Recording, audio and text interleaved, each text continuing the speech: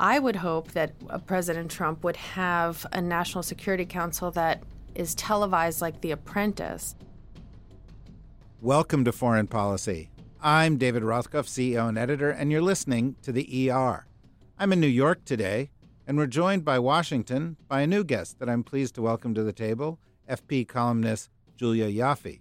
Hi. Julia is also a contributing writer for Politico magazine and Highline, but we have her here anyway. Also joining us from Washington is FP's executive editor for the web, Ben Pauker. And calling into the studio from her haven in Palo Alto is FP columnist Kori Schake, a research fellow at the Hoover Institution where she focuses on military history. I want to begin by thanking all our dedicated ER nerds for continuing to submit ideas, many of which are pretty good, some of which not so good. We appreciate your enthusiasm and hope you'll keep them coming. The ER mugs have become such a hot commodity that we're now going to have to start choosing 5 ER nerds of the week, those who have the best ideas. So send us your most brilliant suggestions, and you may get a mug. And it may actually arrive at your home unbroken, although that doesn't seem to happen so much. We're at erpodcast@foreignpolicy.com. So, recently, from our tiny podcast studio high above Washington's DuPont Circle, and from Brooklyn, and from Palo Alto, we had the following conversation. Kori, the last time I saw you was at the Aspen Strategy Group, where you were one of the few women, and where the main topic was the Republican revolt against the Trump campaign. How did you enjoy all that? Well, I guess I can say that I'm revolting because I was among the 50 signatories of that letter asserting that in the judgment of those of us who have worked at high levels and jobs directly with the President of the United States, Donald Trump is unsuited by temperament, by policy, and by practice from being commander-in-chief. Also by probably haircut. And, You underestimate the number of bad haircuts American presidents have had over time, David. Kori, I was 100% sure that you would respond that way and would then say, take a look at Millard Fillmore with that strange little flip that he used to wear. I was so tempted to go straight to Millard Fillmore, David. Yeah, well, that's your anti-democratic leanings. And your, what was he called? Old Kinderhook? Or the club he was from was called Old Kinderhook, which is where the term okay comes from. The real focus of the Aspen Strategy Group was talking about the structure of the U.S. national security apparatus. You actually gave a paper on that, and although everything that we say at meetings like that are protected by Chatham House rules, which essentially means we can't talk about them directly, do you want to talk a little bit about what the next president of the United States might want to do to fix up and improve the national security apparatus? Sure. Let me say 2 things. First, on the paper that I gave, it's a project that I've been doing with Will Wexler from the Center for American Progress, interviewing a whole bunch of folks who have worked at high levels in the national security system. And what we concluded is that lots of folks who look at how to make the interagency function better imagine a sort of Goldwater Nichols for the interagency. And we don't think that's a very useful way to approach the problem, because the challenges are actually matching an interagency process to the president's management style. And that too often Goldwater Nichols approaches assume that you can leach the politics and personality out of it. And what we concluded, Will and I concluded from talking to a whole bunch of smart folks who've worked at high levels in the system, is that the key is actually figuring out how is the president comfortable getting information? How are they comfortable making decisions? Do they have a cabinet that they trust? Because the less the president trusts the members of their cabinet, the more that will have to be done by the NSC. So that's... Did you notice when you were talking to all the smart folks that you didn't talk to me? Well, David, you uniquely have written 2 very good books on this. So we felt like we had your testimony already in written form, which I felt excluded. I'm left out. In that case, we will formally interview you, David. Although you have been one of the best educators on this subject. So, Corey, can I ask, do you think the system is broken as it currently is? No, I don't. And as a matter of fact, one of the really interesting things that both Madeleine Albright and Ivo Daalder told us is that President Obama actually has the interagency process he wants.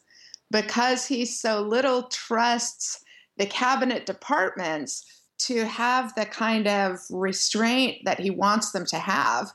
And he doesn't trust them not to leak. He doesn't trust them to give him good counsel.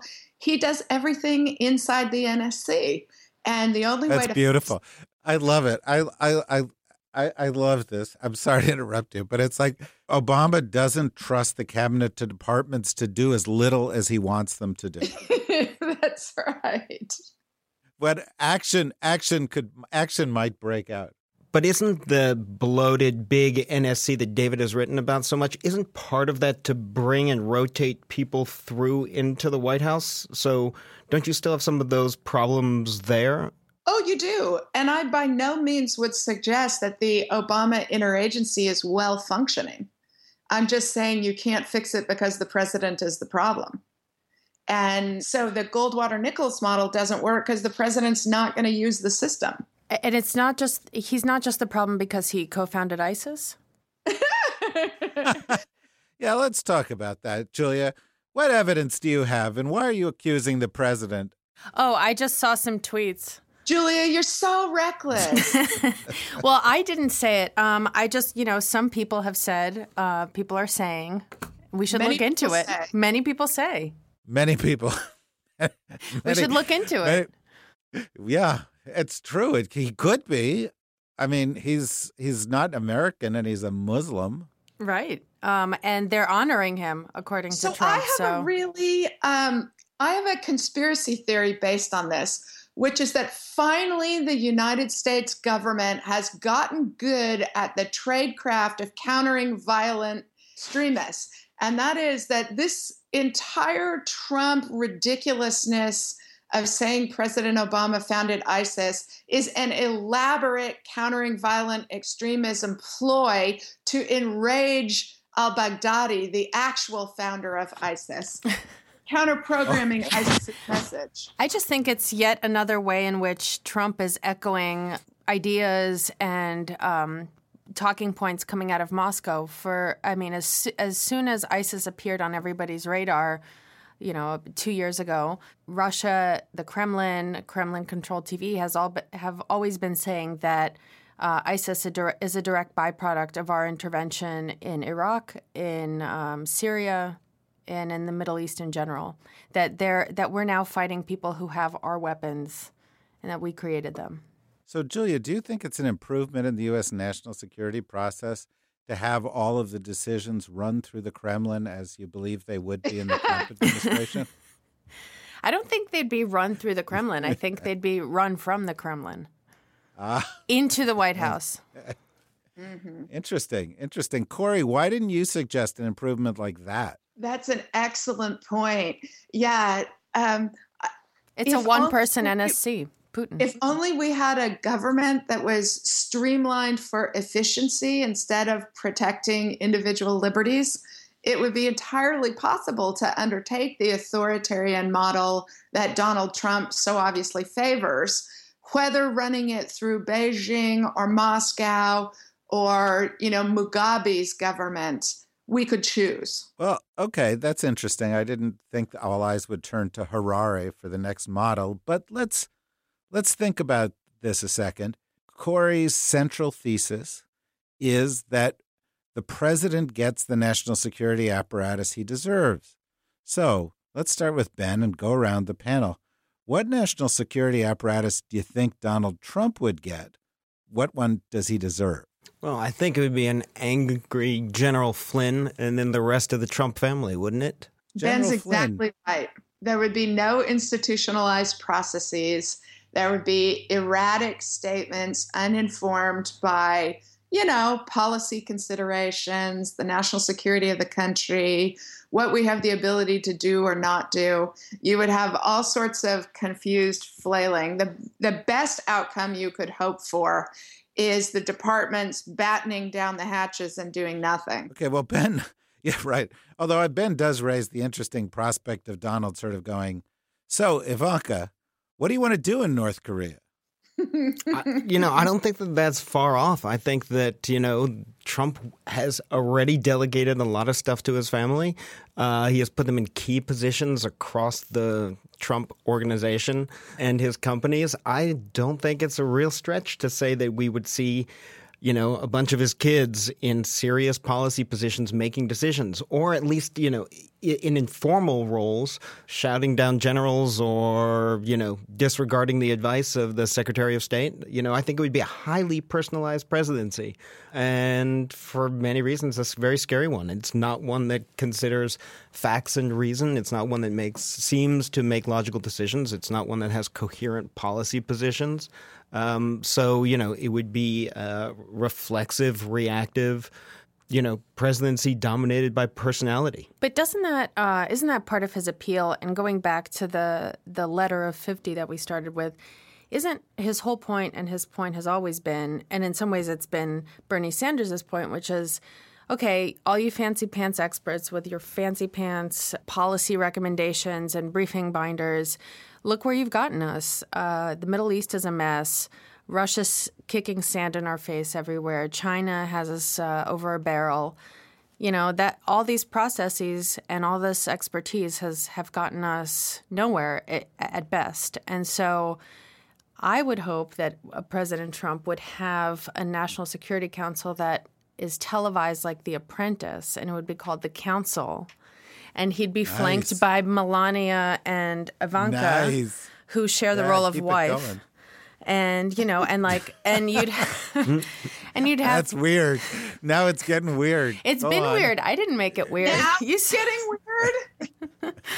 It's just having his daughter play his wife. I mean, it's sort of Greek tragedy kind of. Well, they've been doing that, I think, as long as she's been alive, Ivanka. Nice. Wow. There's a creepiness about that. You've seen the pictures of her sitting on the bed and hugging him and kissing him on the bed. Oh my God. When she's 14. This is perverse and disturbing, but what a great television show. Right? The Council. The Council. Starring Donald Trump. Take your eyes off it. And then Kim you're fired. Jong-un. But exactly. Kim Jong-un, you're fired. Well, Missiles, you're fired. Exactly. Off with his head. You're fired to the missiles. I like it. But at the end of each show, he'd fire a nuclear weapon because, like he said, what is the point of having these things if we're not using them? It's the Chekhov approach to nuclear weapons. If a gun appears in the first act, it has to go off in the third act. Exactly. Mm-hmm. Yeah. I just wanted you to know that I had a well-rounded education. Elegantly filled in, David. Thank you. Julia, you follow situations in the former Soviet Union very closely for a lot of reasons. Some of the people that do advise Trump seem to have strangely close ties there. There's pictures of nutty General Flynn at an RT dinner. With Jill Stein. With nutty Jill Stein. There's some of his other advisors with close ties in the region. But talk a little bit, because you know a lot about this. I just want your take on the Trump-Russia tie and how that might weave itself into this Trump national security apparatus. So hashtag my take is I think we have to be very careful. It's been very frustrating to see the media really over-exaggerating the connection and really over-exaggerating Putin's capabilities to the point where you're seeing stories about how Trump is a Putin plant. There was a piece over the weekend in the Huffington Post about how he was like a sleeper cell agent that the Kremlin has been courting for decades, first through his Czechoslovak-born wife Ivana, then Slovenian-born wife Melania.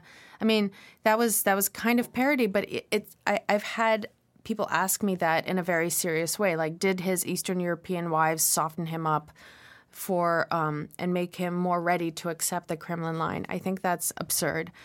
I think we don't know a lot of stuff yet. I think the Manafort connection is very suspicious, but I think Manafort is a true mercenary, and I don't know that he really believes in anything the Kremlin is saying, but he's a perfect partner for the Kremlin because he's perfectly cynical, and you can easily do business with somebody like that. What about the money? What about the money trail to the money Trump trail? business? We actually let's talk when we see some facts. What we do know. No. It's much more fun to speculate. I just think we're getting into, I spent 3 years as a reporter in Russia and then going back and forth before and after that. And it gets so frustrating to hear Russians that the State Department is paying protesters to come out and protest against Vladimir Putin. Like, people going to these deep Cold War fantasies, and it's so absurd. And I always thought Americans had kind of moved on from this, and it turns out it's not true. So I think there is a money trail. We just haven't really found it yet, or have just found the tip of the money iceberg. The real estate deals, on one hand, anybody doing real estate in, say, London, New York, and Florida is going to be dealing with a lot of shady money from the former Soviet Union, from the Gulf, from China, from Africa, people parking their money in safe places because keeping your money at home is not really an option. It's too risky. The government can always take it from you. So is that just money that's being parked for safekeeping in spending $95 million on a house that Trump used to own? Or are they paying a premium hoping that later down the line that they will have a receptive audience with Trump? But you'd have to have a crystal ball to know that, back in 2006, that Trump would be where he is today. You'd have to have a bad crack habit, I think. That's perhaps, or some old history of LSD use. Exactly. I think that what we do know is, or what we know with a higher degree of certainty, is things like the DNC hack being carried out by the Russians, the connections between WikiLeaks and the Russians, the connections between Roger Stone, who is an advisor to Trump, who said yesterday that he's in contact with Julian Assange.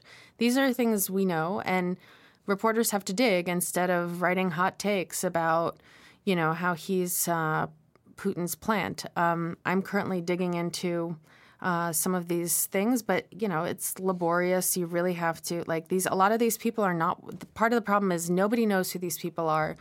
Even in, Russia circles, people don't know who they're very much black boxes, and we have to dig into it before we start doing the hunt for Red October stuff. Okay, Corey, enough. I mean, here we have Julia sort of raining on our parade and saying we need facts and so forth. And this is nowhere nearly as inflammatory as it ought to be. Let's take your perspective. Here is Trump. He's got a national security apparatus. You've just written about how the president gets the apparatus he deserves.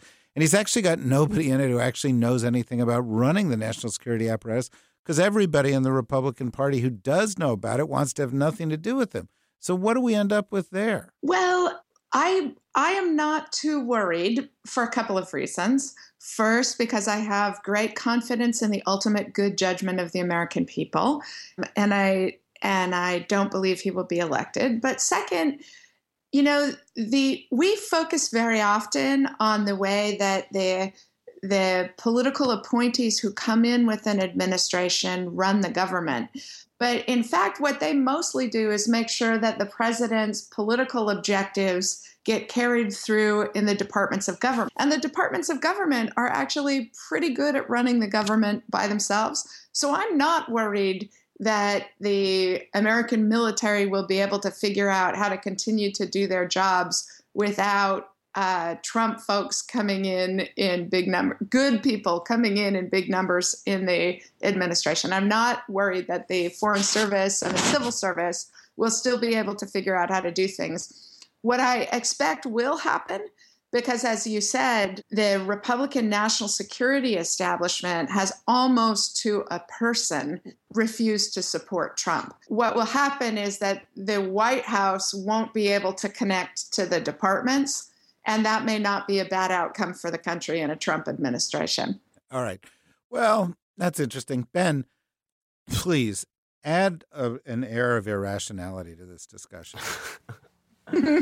Well, I mean, Corey, I think might be a little bit blithe. I could see, I think we all know a bunch of people here who work at the State Department or career Foreign Service officers. I'd find it a little bit hard that these people would want to come to work, under a glowering, smiling picture of Trump every day. I think we might see some serious defections from key positions, and then a crazy race for Trump to throw anyone that he's passed in the hallway into an ambassadorship, which has serious consequences.